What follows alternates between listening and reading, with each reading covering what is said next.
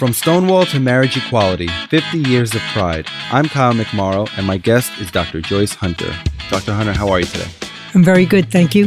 Dr. Hunter, your work within the LGBTQ plus community has been instrumental in creating positive change over the past 5 decades. In 1979, you became a founding member of the Hetrick Martin Institute in New York. In 1985, you co-founded the nation's first LGBTQ high school, the Harvey Milk High School in the East Village. You've also coordinated the first National Lesbian and Gay March on Washington and have served as Human Rights Commissioner of New York City. When you hear that, are you in awe from where you were earlier in life to where you are now?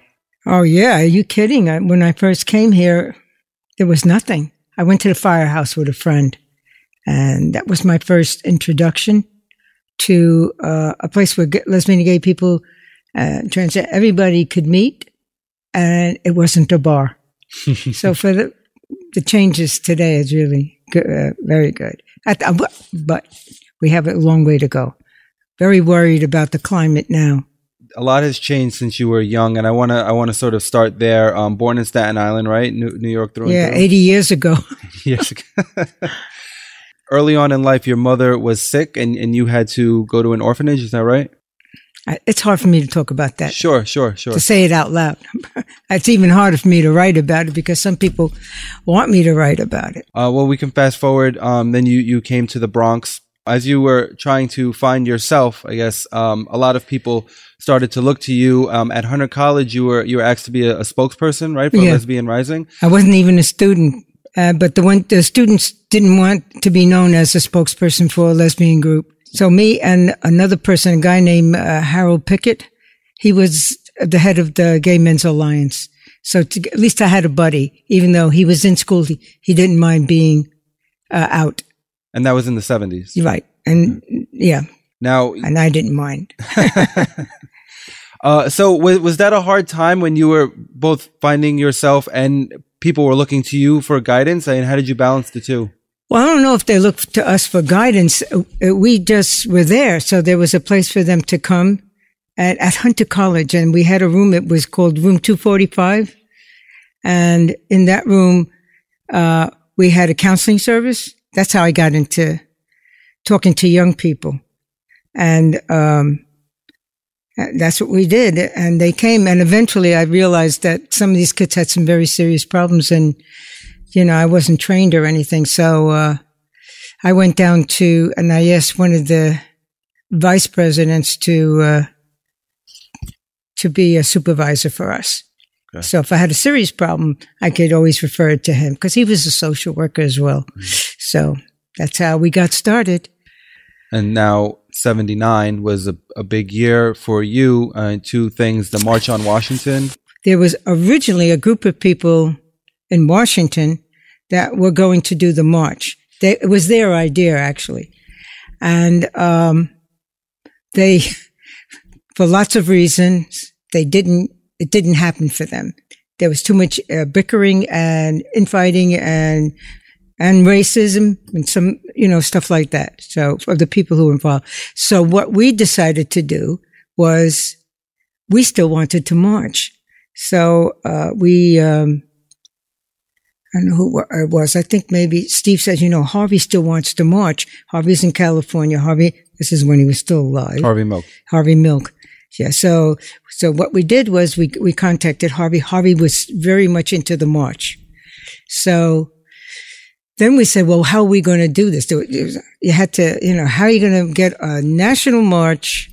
We didn't have cell phones. No texting. No texting. No Instagram. No Instagram. No Gmail. Any of that kind of stuff. So, well, we decided to call for a meeting at the Friends Meeting House in Philadelphia earlier the year before. So that took a long time, but everybody came. But before that happened, and as you know, that Harvey got assassinated, and then. And, the people in San Francisco, we're going to march for Harvey. And everybody wanted to march. So that wasn't a question. The question was, who was going to do this? So instead of this deterring the march, the Harvey Milk being assassinated, it actually inspired people. Oh, yes, it instigated that march. We were ready to march, and only that, march and hit heads if we had to. Mm-hmm. anyway, so then we went to Philadelphia, and we had to. I was just reading something this morning in one of the books that what's her name? Fetterman. You remember her name? Lillian Fetterman wrote a book about the gay revolution, and I was just thinking about the time that we had such fights over the issues that were going to be a demand.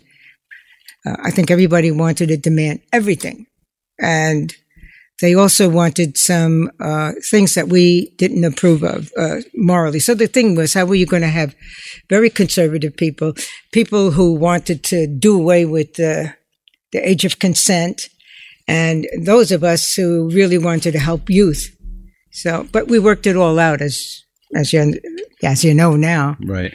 And how inspiring was it when the day came, when the march came, to see everyone? It was one of the best days ever. It was a great day. I never saw so many gay people it was a lot. It was well over 100,000 people. Mm-hmm. But I also believe that it was an impetus for the media to take a real look at this movement and see it for what it was for. We also did that during that time that we were there preparing. We had a whole week of lobbying efforts, and from people were all over the country, so they can go to every state, every legislator from different states, and it worked out well. And that's really significant because, as we mentioned, there were no cell phones or texting, so this was. You really had to put the legwork in to make all of this work. Oh, yeah, telephone. The boy, I don't know what the telephone bills were. It had to be bad, high. But it worked out. And where there had not been any gay organizations in states like the South and other parts of the Midwest, they now had coalitions. And it was all because of that first march. The second march was more about gay men's health. And the health of lesbians, of everybody, all of us. So people, it was a hard time. And then, the quilt came on in 87. So before we get into that, let's go back to 79, which was also significant for, Hedrick Martin Institute, right? And yeah. So I'll tell you the story about it. Okay, please. So, after the march was over, myself and another person who co-coordinated the march with me, a guy named Steve Alt, we were invited to speak at a LGBT Democratic Club here in the city. And so we talked about where the movement was going, and of course we didn't know about AIDS was going to be around the corner. And so after that, I talked about the future, and that the older lesbians and gay people really had to get over their fear of working with the LGBT youth.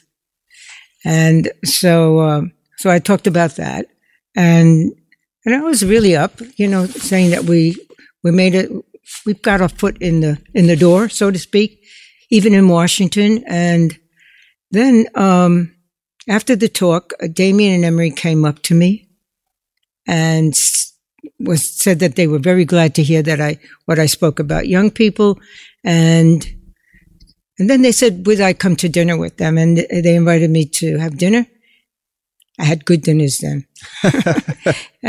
I could eat anything I wanted. More affordable dinners? More affordable than today. Yeah. Than today, yes. And in any event, they talked about about this kid from a shelter near 42nd Street that a guy named Father Ritter was working at. Anyways, this kid, a gay boy, was beaten so badly, and he was thrown out of the agency. And I said, there are some places that are working with youth. But I said there was nothing really coordinated between any of the groups or working with any of the other youth agencies. So we decided to start this organization. Just like that. Like that. And now 40 years later. And 40 years later, here we are. From apartment meetings to they're now celebrating 40 years. Yeah, this is an amazing organization now, the Hedrick Martin Institute, right. Doing really good work. The school now, the Harvey Milk High School, is now a regular high school within the New York City. Well, I want to get into that, the Harvey Milk School, because also co-founder you are. And that was a few years after HMI, right? That you started. Because what happened was we saw kids were coming into the agency when they should have been in school. So they were coming earlier in the day to hang out. And at first, we didn't think anything of it. And then when I asked them, why aren't you in school? They went and told me they get bullied, they get beat up, and all the teachers looked the other way. And so it was safer out on the street. And it was really hard for them. So we decided, that was the issue. Were we going to do a GED program for these kids? Or some of them were too young to have a GED. They needed to be in school. So what we did was we called up the Board of Ed. I wish I could remember the name of the people that we dealt with because they were good people. And so they were good people, but it's a bureaucratic system. So it was very hard to get what we wanted. And then we decided a year later, as we're struggling to get the school set up, we decided the school was better because of what I just told you, that some of them really needed to be in a classroom. Sure. But the classrooms, not to cut you off, but the classrooms, you had like one or two classrooms, right? It was one big classroom at first. Yeah. And we went to different places. We went to the church that was on just below 8th Street in the Village. And one of the things that had to happen was we had to sue them. We said, we're going to sue you. We're going to sue the Board of Education, if they do not allow us to open this school and give us teachers. So that was a threat. So were you getting some pushback that you had to take it to that step where you threatened? Well, we felt that things were not moving them. We said, what is the big deal? Because when they came to the office to visit, they wanted to know, who are these kids? So we told them, we can put everything out. The kids allowed us to do that, but they insisted we're not going back into the classroom. So the Harvey Milk School, naming it that, did you have a relationship with Harvey Milk? Did you know him at all? Not personally, no. Okay. And none of us knew him personally. And we had two names. I knew Audre Lorde, and I wanted her name. And the other two wanted Harvey. And that didn't happen. But because he was assassinated, they felt that we should do something about that. And that he was a Long Island kid. He lived out on Long Island.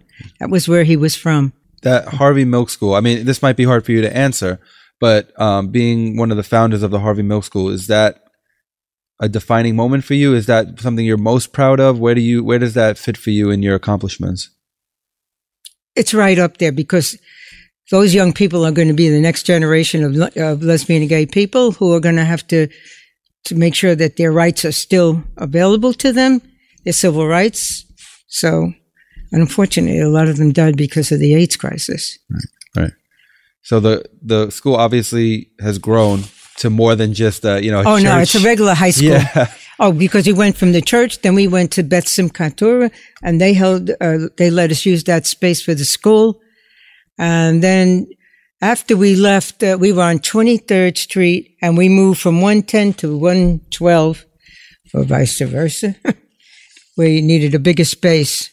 So we had to move because we didn't have enough room for everybody that was coming. The counseling got bigger. More and more people were coming in. Families were starting to come in. I'm very, very proud of that school. Well, speaking of rights and not losing and fighting, 50th anniversary of Stonewall is this year. And you told me that you weren't there. No. I mean, I knew about it. I heard about it, but I wasn't going to go. I stayed away for, I think, a month at least. What was your reaction when you first heard the news? It made me very scared because I was going to these bars in those days. They would raid the bars. So even the lesbian bars, mixed bars. So, and I was married at the time too, still married. And I had 2 kids. So I wasn't that was scary for me. Yeah. So because I went out with my friends, my husband, who passed away, we divorced very early on in our marriage, but and then I went and did my thing. But It was very hard. So my friends, I met other gay people because I was working in this restaurant, and I met a lot of lesbians, and a lot of them were married. So I felt comfortable around them. But then we would go out, and when I said to my husband, I said, I'm going out with the girls. It was no big deal to him. Although when I told him I was gay, he said to me, I always knew. He said I thought I could change it, but he couldn't change me because I didn't change him, and he was bi. So, keeping secrets. Right. Worst thing in a marriage, but we turned out to be good friends. Okay. That's good. Yeah. There was no hostility there, Right. Setting, obviously you weren't an 8-year-old girl who said to herself, hey, I want to co-found a high school for LGBTQ people. When I was 8 years old, I wanted to meet other girls. Right. You weren't thinking about any of that. No. At what point in your life, or was there an instance in your life where a switch went off and you said, you know what, this is necessary. I need to do this, or I want to do this. Yeah, there was a moment. It was when my friend took me to a dance on Worcester Street at the old firehouse. That did it for me because I was not in a bar. I could have a lot of fun. I wasn't worried about somebody coming in and shooting us all up. And I don't know why I wasn't worried, but I just felt safe in that group. And it was mixed dances, and, the lesbians were there, and a lot of women were there that really did a lot for this movement. Jean O'Leary, a lot of them. Were you fearful a lot because of who you were? Was there a lot of angst for you? Oh, yeah. Okay. Yeah. I didn't want to get caught, I would go down to the village by myself and just walk around thinking, because I think I saw the voice where it said something about homosexual gays or whatever the language was at the time. And I said, oh, so I'll go down there and see what I could see. I usually walked down there, walked around, didn't see nothing, go back up to the Bronx. Different worlds at They're that time. different the world. Bronx and the village, and right? The different world. Well, the village looked comfortable enough, but I just didn't know where anything was. And so you just walk around there. They had a lot of art and, all that bohemian stuff. So it was really cool. Well, Dr. Joyce Hunter, once again, thank you so much for coming in today. Thank you. Relive the history, hear the stories, and be inspired. From Stonewall to marriage equality, 50 years of pride at 1010wins.com/pride. I'm Colin McMorrow.